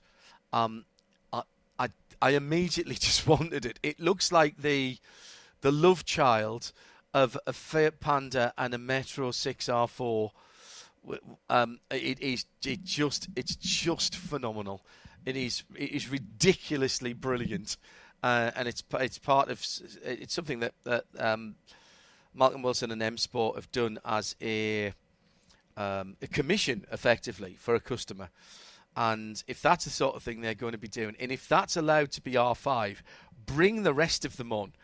That's going to be immediately. I want to go R5 rallying, if we can do that. I want a Lotus Sunbeam replica, or a Hillman Imp, or an Avenger. Notice they're all Roots Group cars there. That's absolutely what we need to go to. I need to go and talk to our guest from a few weeks ago, and talk about building an R5 rally car and a Hillman Imp. Oh, hang on. Time to open another envelope in the show of the year. And very aptly, this is Rally Driver of the Year. Rally Driver of the Year. All right. And the nominations for Rally Driver of the Year 2021 are... Sebastian Ogier. Yes. Yeah. Elvin Evans. Yeah. And Andreas Mikkelsen. Yes, because Nick recused himself because he doesn't like rallying, and I have no problem with that. I mean, you could have picked a rally cross driver. Well, you didn't say that, though, did you? We like to take you more literally than that. Open the envelope. You could also have picked someone from Extreme E. Oh, no, blooming way that would happen. Don't Tonight insult me. on Dig That Hole. Jonathan Main says, can somebody please retro mod a World Rallycross Celica GT to go alongside the Lancia? Yes! Yes! Absolutely brilliant. La Filipponi says, I don't at all mind a Lancia, Shelled Silhouette Rallycross car, or any old cars for that matter. But why did we have to wait for electrification for that to happen? Yes! Also, brilliant point. In third place, then, in the Rally Car of the Year, Rally Driver of the Year, excuse me, is Andreas Mikkelsen. Right, okay. And our winner of Rally Driver of the Year 2021? With just over 58% of the vote, it's Sebastian Ogier. Get him back at the net. Excellent. Excellent stuff. Are we going to do another one, or shall we move on? Let's move on. I think we've got some sports car news that we... we've got a really load of need sports car news to do. So right. We'll get rid of that music. We'll say I hello love again the way to Shay Adam. Shay Adam. Hello. Hello, Shay. And Shay will say Acura. Go. Acura officially announcing which manufacturer they are going to team with for the DPI, Orica, and which teams they're going to stay partnered with, Wayne Taylor Racing and Meyer Shank Racing. So this was an announcement that wasn't really that much of a surprise to anybody involved with sports cars. It has, though, stopped the speculation, and it Yes. means that Wayne Taylor Racing and MSR can plan forward. Also, interestingly, and pointedly, Shay, no news on any other customer cars outside of IMSA, or even inside of IMSA. Yes, correct. And we do know that both of the teams that Acura has partnered with are looking towards the big race in France. They've made no secret about wanting to go and race Le Mans, but there have been no other announcements as to any other potential cars, teams, drivers getting that opportunity at this point in time. Let's stay with the big classes. There's been testing this week at Daytona. Did Jose Maria Lopez get into the Action Express, or is that rumour still a rumour? I have not seen anything on Instagram or Twitter saying that he is there and in the vehicle. I saw something with Pipo Durrani, who is one of the Action Express drivers for next year. He's been retained. He's teamed up with Tristan Nunez. They've been doing simulator work in Detroit. They both are at the test they were running last night. Jimmy Johnson is also there with the Ally Cadillac. That car looks like it's going to be doing the endurance races once again. As for the other drivers involved, haven't seen that many hints as to who could be the other drivers in those cars. We're hearing that it could be Hello Palo for Chip Ganassi Racing for the 24 hours. And that would suggest that he might want to get in whilst there's an opportunity this week. He is there. I saw a picture of him in a fire suit standing next to Renger van de Zande. So methinks that Alex Palou is indeed driving a Daytona prototype in the form of a Cadillac this weekend. Another interesting thing of note, Renger and Seb Bourdais were sharing one car. Alex Lynn and Earl Bamber were sharing the other. But in Ranger's car, as has been for the last couple of years, Scott Dixon was name on the door above Renger as well. When we talked to the guys in that team, they were saying that it hadn't really been finalised yet. Let's talk GT. Single GTD Pro entry for Lexus. They're staying with Vassar Sullivan, and Ben Barnicourt gets a call up for the longer races. Yeah, how awesome is this? I am so excited to get Ben into IMSA full-time. He ran, his debut was the Motul Petit Le Mans, where he was with McLaren for a team that he normally runs with over in Europe, that being Inception. But Ben leaving McLaren, that was announced last week, I believe. And then this formalization of him joining GTD Pro alongside Jack Hawksworth. Kyle Kirkwood is their endurance driver. They will have a GTD non-pro effort, if you will. Aaron Telitz and Frankie Montecalvo have been driving that car at the test. Thank you, Instagram, for my social stalking to discover that one. But don't know who the third driver will be in that car. And that announcement hasn't formally been made. That's just something I'm picking up on through people posting stuff, maybe when they shouldn't be, but that's okay. No, that's fine. That's how we find out a lot of stuff. More Yeah, on that's that how in a it moment, works. actually. People trawling through things. Magnus, they've had relationships with quite a number of manufacturers. It's going to be a new one for 2022.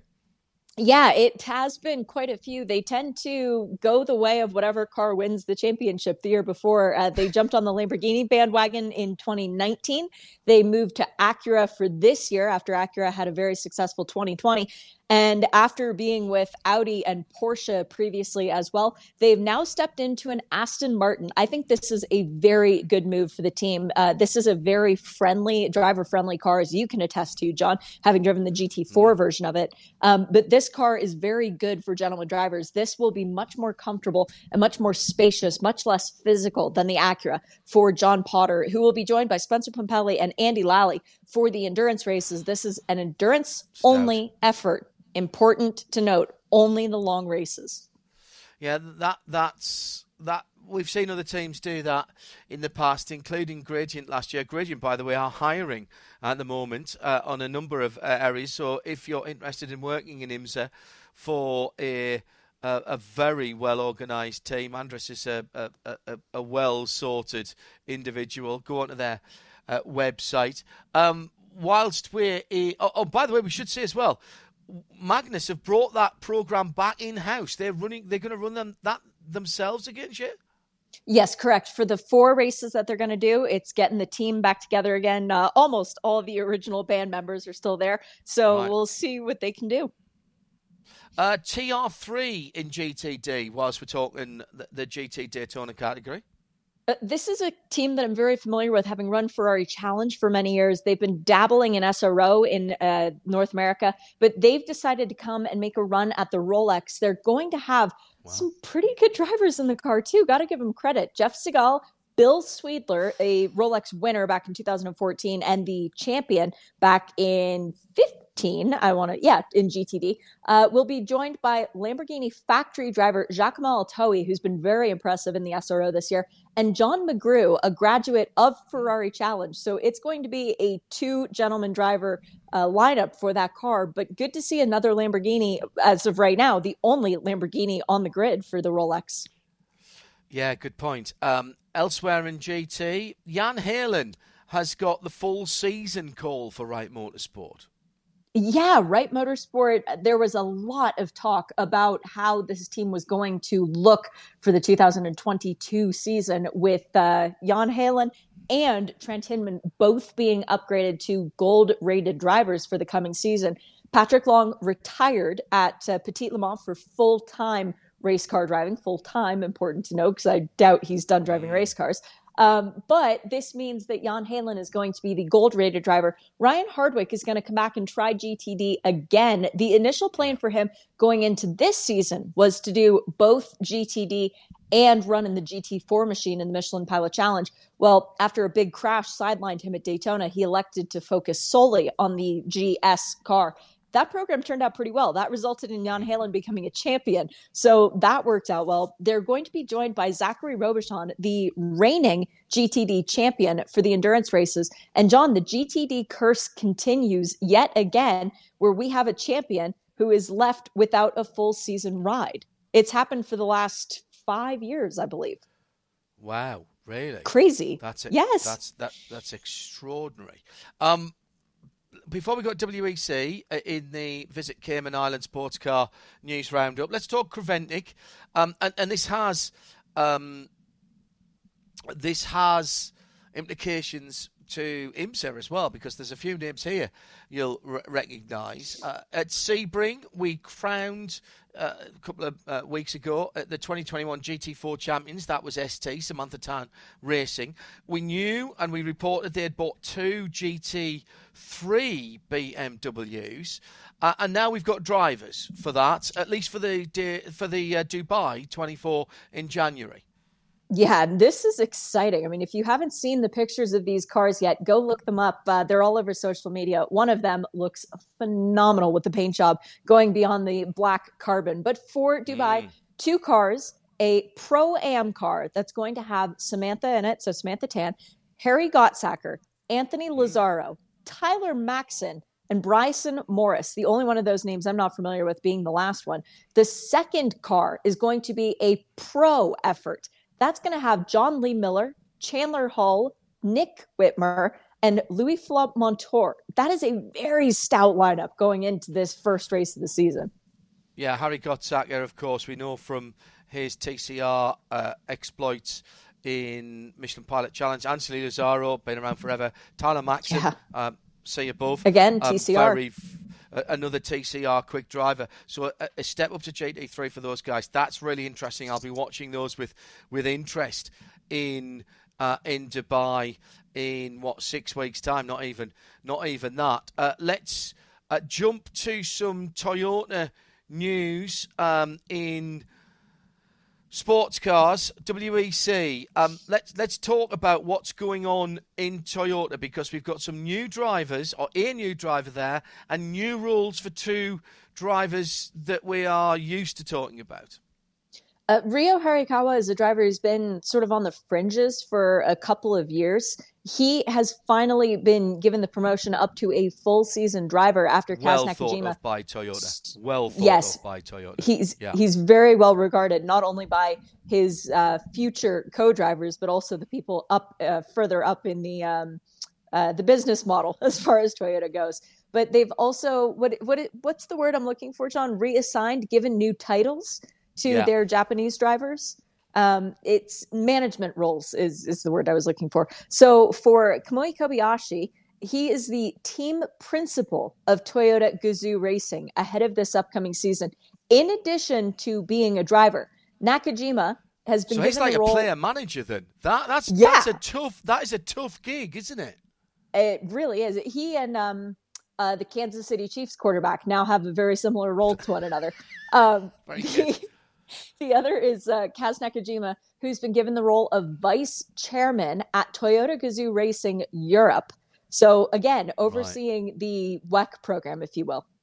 So effectively, Ryo Hirakawa is taking the drive from Nakajima, but Nakajima's going to go to Cologne and look after that side. Okay, that's very, very interesting for that. Racing Team Nederland, news from those guys this week. They will be doing IMSA. They are looking to do the endurance races in LMP2, and they've actually announced their driver lineup for the Rolex 24 of Daytona. Fritz Veniard, Guido Vendegarde, no surprises there with either of those 2 drivers. Dylan Murray, they've stolen Dylan away from the LMP3 drive that he had this year, which leads me to think that Riley is going to look quite different next year. And then for the long race, Rinus VeeKay. That's going to be a very fun car. Ooh, that again, another stout lineup. And before we leave this, let's go back to WEC and GT Am.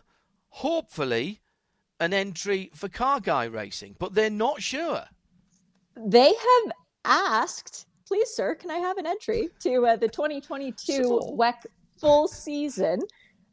This definitely comes, I would say this is deserved. Given their performance that we've seen at Le Mans for the last handful of years, they've done very well at running under Kessel Racing. Now they're trying to do it sort of on their own. And Takeshi Kimura, who's the driver and also the team manager, he's the one who's pushing for this to happen. I think it'd be fascinating to get this team, which is so thoroughly Asian Le Mans Series, into the WEC, see how they adapt. A couple of things about drivers that we love talking about. Vincent Abril, what's he going to be doing?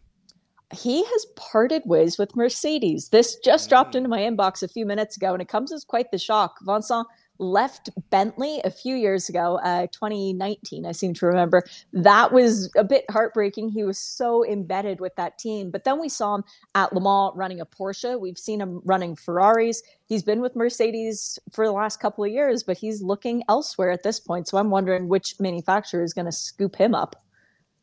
And Fabio Scherer. He's coming to IMSA, a debut for Fabio with high-class racing, at least for the long-distance races. So he's going to be in for the Endurance Cup as well with high-class. I think we've had full-season drivers announced from them, if I just minimize the proper things on my screen. I feel like we did get that announcement out, though. That was LMP2. I think we talked about that last week, didn't we? Yeah, Anders Fjordback and Dennis Anderson. Yeah. It does seem that there's a lot of people, particularly LMP2 cars, who are committing themselves to at least Daytona and possibly a bit more in IMSA, which is great news for John Doon and everybody at IMSA. It really is. I mean, right now I've got High Class in for the season with Scherer in for the Endurance. I've got United Autosport in for the full season. G-Drive is coming just for Daytona at this point, and then Racing Team Netherlands in for the long-distance races once again. But this means that we've already got 4 LMP2 cars committed to Daytona. We are a month and a half away from even getting a hint of an entry list. So as far as my unofficial list is going, it's a pretty good grid so far. I'm quite optimistic. Before we leave the Visit Cayman Island Sports Car News Roundup, a couple of things. You can register for your tickets for Le Mans 2022 from Friday, which I think is the 10th. Yes, it is.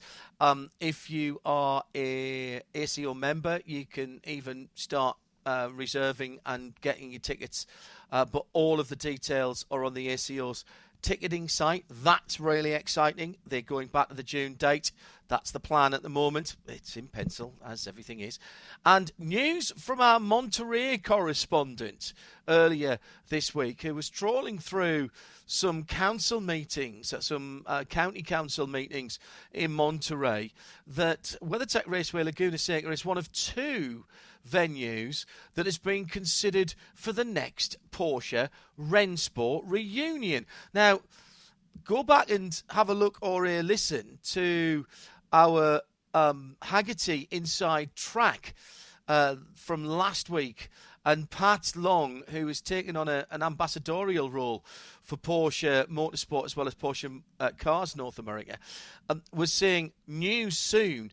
Well, it's kind of broken, perhaps without them realising it, that then the date for the next Rennsport is going to be September 2023. And WeatherTech Raceway is in the running. There's in part of that report, it's lengthy, but it is worth reading, particularly the draft proposals for their business plan going forward, which includes replacing the current bridge across nearly the start-finish line on the front straight, which apparently is something that's been asked for by a number of people, including Porsche. But they are in the running. There's a second place in the running. We don't know where that is yet, so that's not our announcement to make, but I'm sure Porsche Cars and Porsche Motorsport North America will be on that, and we'll find out and we'll give you more news about Rennsport Reunion September 2023. 23. A brilliant event if you can get to it. Anything else from you, Shea, in our Visit Cayman Island Sports Car News Roundup? Nothing I can think of at this point. I just All checked, right. you did mention Ben Barnacote. Yes, we did. Yes. Yes, we did. Did you do any of the Asian Le Mans Series news? No, we didn't actually. That's a very good point, and it's worth talking about, Tim, isn't it? Because it's going to be a record entry. Yes, and we've got confirmed drivers from Graf Racing, which is a G-Drive run team with an Orica 07 in the LMP2 class. With David Drew, Sebastian Page and Eric Trouillet, who were in the LMP3 class in the European Le Mans Series last year. Are we talking... did I say 39? You did see potential 39, entries? yes. That's very stout. That is very impressive. We've also got it's going to be 2 races at Dubai, 2 races at Abu Dhabi, of course, in early Feb. Salacin by Cox Racing. Which is Algarve Pro Racing, is it? No, it's Cox Racing. All right, okay. That's Peter Cox. Yes, and he's talking about driving with his daughter, isn't he? Stephanie will be alongside him, and also Nico Pronk. Okay. That's a blast from the past we haven't heard of for a little while. Who is someone who very much a gentleman driver, but who has had Peter Cox coaching him for most of his career. I did see a third Asian KTM story. driver, I think. Nico Optimum. Pronk was driving KTMs. Optimum, yes. Going to run 2 McLarens. Yeah. So Nick Moss and Joe Osborne and Brendan Uribe and Ollie Milroy are the 2 pairs for that. Again. And congratulations to Ollie and Fern, by the way. Oh, yes. Had their second child? Yes. And I know Ollie had to make some difficult decisions about his driving with that. I'm sure he's absolutely clear now that he made the right one to stay and be around for the birth of the second Milroy child. That's your and finally, did we talk about Kamui Kobayashi and... Yes. Yes, we yes. did. Yes. Okay. Yes, you were off sharpening your letter opener, yes. which you're going to need right now, because after the Visit Cayman Island Sports Car News, we have more nominations to make winners.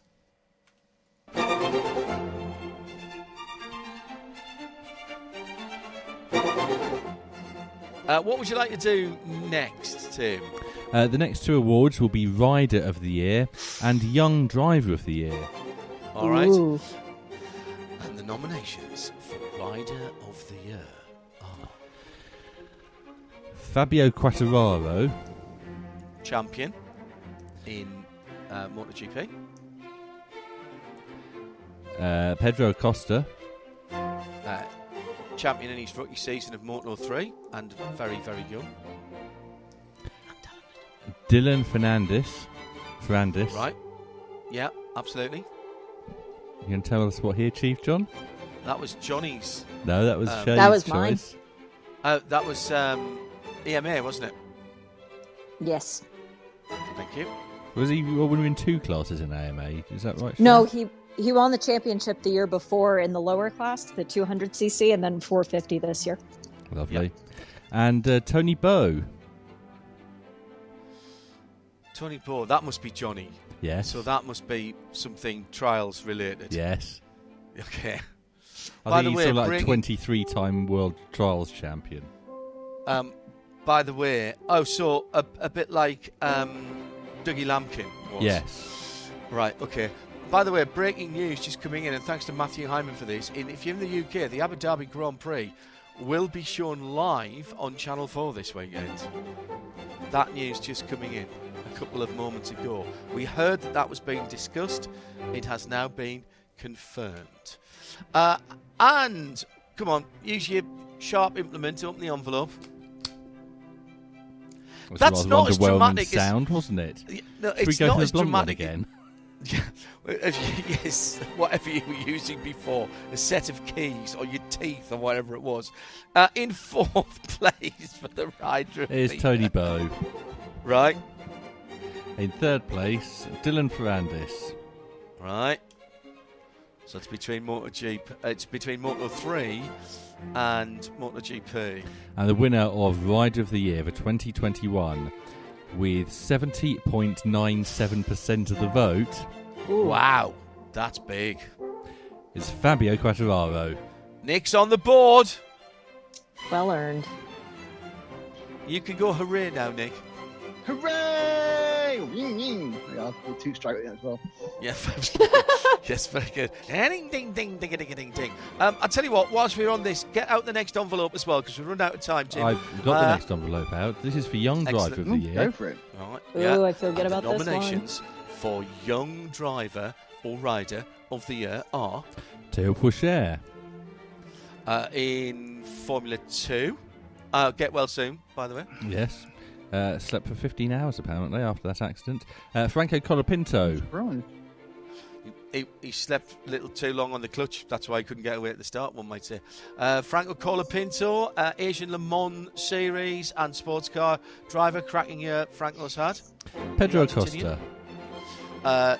Moto 3 champion in his debut, his rookie year, including winning from the pit lane. And Max Esterson. Woo! Max Esterson, Team USA driver, has raced in the British Formula 4 Championship and podium finish in the Formula 4 Festival and won the prestigious Walter Hayes Trophy. Make a noise. Yay! No, I meant Tim. That's much better. Do it with Did your it with my fingers, much fingers, better. yeah. Yeah, Much much better. The winner of Young Driver or Rider of the Year. Fourth place is Max Esterson. Right? Oh, Third place, Franco Colapinto. Yeah. And the winner of Young Driver or Rider of the Year is Théo Pourchaire. Oh, whose was that? Was that you? You've come back into it, mate. Into second place now. Joint second place. Absolute nightmare weekend last weekend. I hope everyone must have voted before last weekend. Let's stay with single-seater racing and look forward to the weekend in Abu Dhabi. You will be in country, or at least in region. So, just a quick thing: if anybody wants to have an expert who whisper in their ear during the entire race and has a spare ticket they want to give me, just PM me on RC Racing. I'm in the Emirates, but I haven't got a ticket. I'm too tight to buy one. I'm not sure if you can buy one of them. I bet you probably could. Are there any? I think They're like another test $18, ticket Nick. to buy. I don't. Do we have any support races? Yes, we do. Yeah, we Formula have the 2 back. UAE Formula 4 Masters. And Formula 2. Well, And Formula UAE 2. Formula 4, we're covering in Dubai. Yes. So, Nick, there's yeah, your in, mate. You need, obviously, to be in that paddock checking it all out, mate. You need to speak to somehow I think that's Evo. not going to work. I've decided to go to the more basic begging concept. Well, I think you just need to speak to Evo and get them to put you in touch. I'm sure they'll get you a pass of some description. You don't want a ticket, mate. You want a pass, don't you, surely? I just don't really With mind. hostility I'd involved? get to see it. You quite like a bit of nighttime Abu Dhabi. Quite nice. Change of the circuit, which we're led to believe Yes. from the simulations, is 11 seconds quicker. Did I hear that right? Yeah, absolutely. I mean, the sort of bus stop chicane going into the hairpin before the main straight has been removed entirely. They've had to move back a bit, get a bit of extra runoff.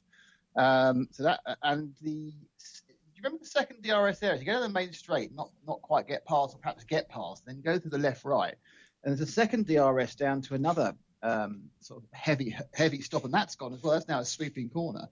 So they've absolutely speeded up 2 or 3 sections. They've also the tight bits under the hotel they've opened them up slightly. So How? whilst they're 90s, they're wider 90s.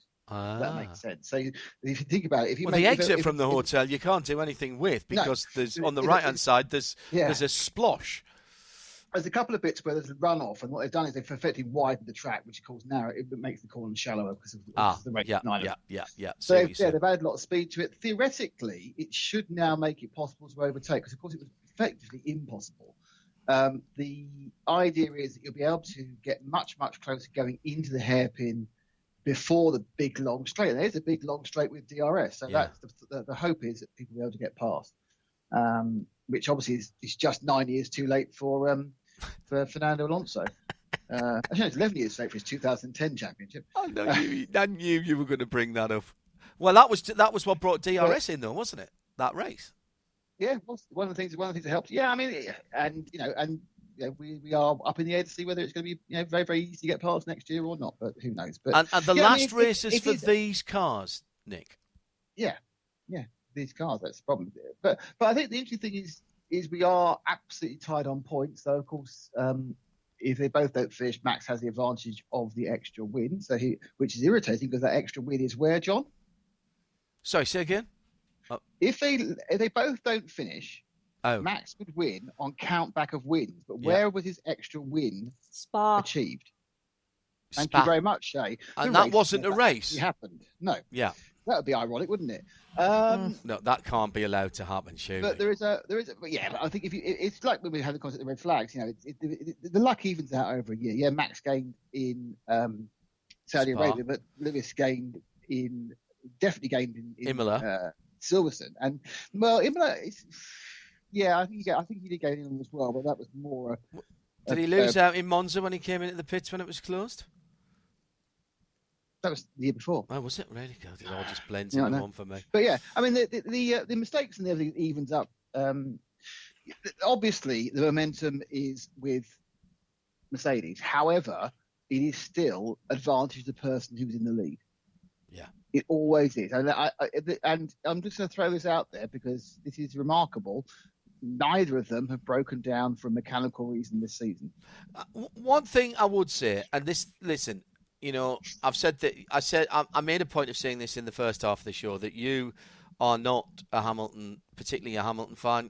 Neither are you a Verstappen fan, or indeed a detractor of either of those. I am absolutely not a Hamilton fan.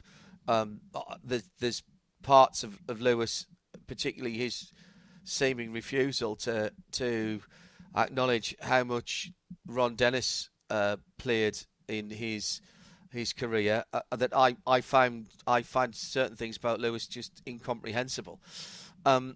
He's rewritten the myth of his origin story has been rewritten in glorious Marvel style. He left out Martin Hines as well, who was actually the person who introduced him. I have heard him talk about Martin actually. I think sometimes if you get him on the subject of that part of his career, he will talk very eloquently about the cars he helped in fairness. No, I have heard that. But I agree with you about the other glossing, though. However, what it comes down to this weekend is that we've got Max Verstappen and Lewis Hamilton. Max isn't the kid, and I won't hear this about. He's got 100 and plenty Grand Prix under his wheels now. What it does show, though, is that, frankly, everybody else is pretty average, aren't they? Other than those two. Yeah. Well, the problem is that what has happened, and does tend to happen in seasons like this, we've had this before, where dominant is established and there's a rule change. The other teams have given up significantly more than they would normally do. That's a good point. It's just left, outside of Ferrari, actually, who continued working hard on their power plants. But everyone else has kind of given up earlier, especially with the cost cap. So it exacerbates those gaps because the other two are still really going for it. And the only thing we can simply say is this battle has brought out the best and the worst in them. The best in them as far as speed is concerned, the worst in the form of the bitching and the bashing. The other thing we know is they are so much faster than two very good racing drivers in Valtteri Bottas and Sergio Perez. So given the fact that somebody tweeted in earlier on, would anybody else have done better than Bottas in that car this year? Yeah, of course they would. But would anyone else have challenged Lewis in that car? No, because Lewis knows that car at the back of his hand as well. Yeah, it's the Marc Marquez thing. Both of them. Let's be totally honest, Nick. Both of those drivers, both Max and Lewis, the car is built around them. They are unmistakable number ones. Yeah, they are unmistakable. What I would say, and I think that if we get to if we everyone's been arguing about who's the fastest car. The undeniable fact is, at the start of the season, Mercedes were lost and were not the fastest car. And I believe that having Valtteri in that car at that point, who knew the car inside out and could therefore give them reference points for testing. Does this work? Don't know. Does that work? Don't know. As they divert the car through the season, people need to cast mind back to how awful that car was at the test. Now, because they managed to leap forward and luck into a win because Red Bull underperformed in Bahrain, people kind of forgot that. But the car was not good, and I think having Valtteri who could help develop it, and you've got what Valtteri is good at doing. He's very good at hitting the ground running, which is incredibly useful in this reduced amount of. How many times has he been fastest in FP1? Exactly, and what he will also do is they'll bung on Valtteri, a particular setup, and Lewis will be on a different setup, and they can work together. They can have that comparison. And then, as we said before, it's if there was a Friday championship last year, Valtteri would have been world champion because he was just so good on the Friday. It comes down to the fact, though, Nick, that all Max has got to do is he's only got to send it to Prost, and he's the champion, hasn't he? At the first corner. The thing about that is we have the precedent of 1997 now. Remind everybody. When they kicked Schumacher completely out of the championship for trying to do that. Now, I don't know if they're quite so brave because they didn't do what they should have done in 2007. Just so people know, in 2007, Kimi Räikkönen won the World Championship and Lewis did not win the World Championship.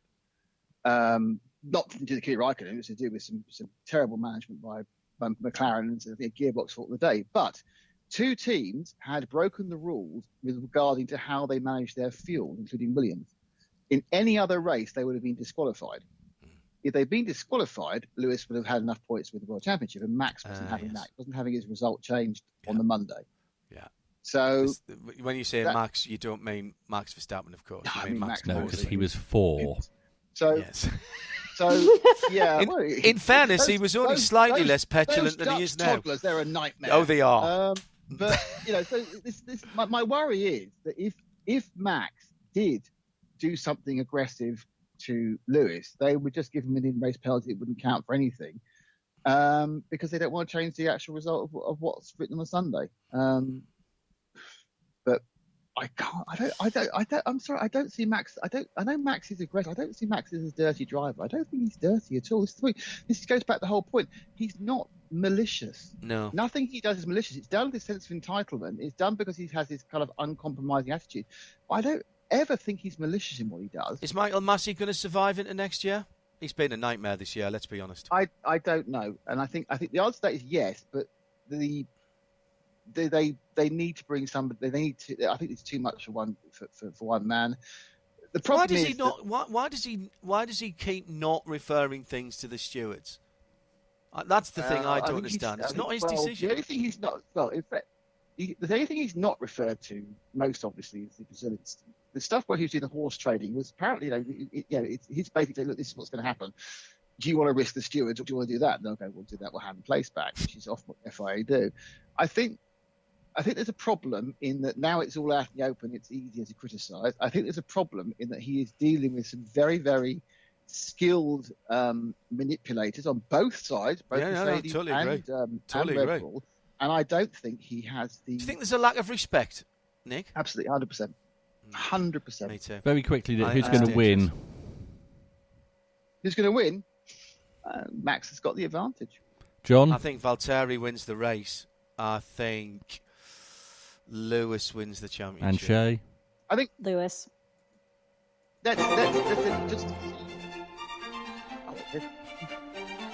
We're running out of time. Final two envelopes. Final two. All right, so this must be the Listeners' Award then. This is the Listener Award. This is the drivers, riders, people who were nominated by our listeners. And the nominees are... Four nominees are... Valentino Rossi. Legend. Greatest of all time, question mark. I don't think there's a question mark on that in MotoGP. Ridiculous career that he's had down through the years in MotoGP through all the categories, retires at the end of this year and comes to IMSA next year apparently. Kimi Räikkönen. Splits Retires opinion. at the end of this year, comes to IMSA. Yeah, possibly. Splits opinion here. I'm going to miss him from Formula 1. Nick, not so much. Roman Not at all. Grosjean. Retired from Formula 1 as coming to IMSA next year. Actually, there's a good chance we'll see him at Daytona. And Alex Palou. As well, and IndyCar. And who? Alex Palou. IndyCar champion, which seems a million years ago now, Shea, but he had a phenomenal season. Yeah, and apparently coming to IMSA next year. It all comes back to IMSA. The envelope is opened, and in fourth place. In fourth For our place is Kimi Listeners' Award. Raikkonen. Really? All right. Just leave him alone. Third place, Alex Palou. Right. The winner of the Midweek Motorsport Listeners' Award for 2021 is Roman Grosjean. Is it? Was that Johnny? No, they're voted by No, the it was the listeners. Listeners. Oh, yes, of course. Yes, of course. Listeners. So listeners obviously have one. Okay. So we have just got enough time to remind you that next week we have a special programme. It's Tom Christensen at the Royal Automobile Club. That's a Midweek Motorsport special. Keep an eye on the bottom of the homepage at radiolemont.com for our review programmes. Also, And next now- Wednesday there'll be a special historic racing news programme on after Tom Christensen at the RAC. And of course, tomorrow we've got Simcast at 8 and On the Grid at 9. But we're going to end tonight by opening the final envelope, which is who you voted for as your For the person of the year. driver of the year, because they are all drivers. Right. Well, person of the year. They didn't have to be. They All didn't, drivers, but they did they? are, so we're going to call them driver of the year. And the nominees for the Midweek Motorsport Listeners Collective Person of the Year for 2021 in the global motorsport world, what is it? Mike Conway.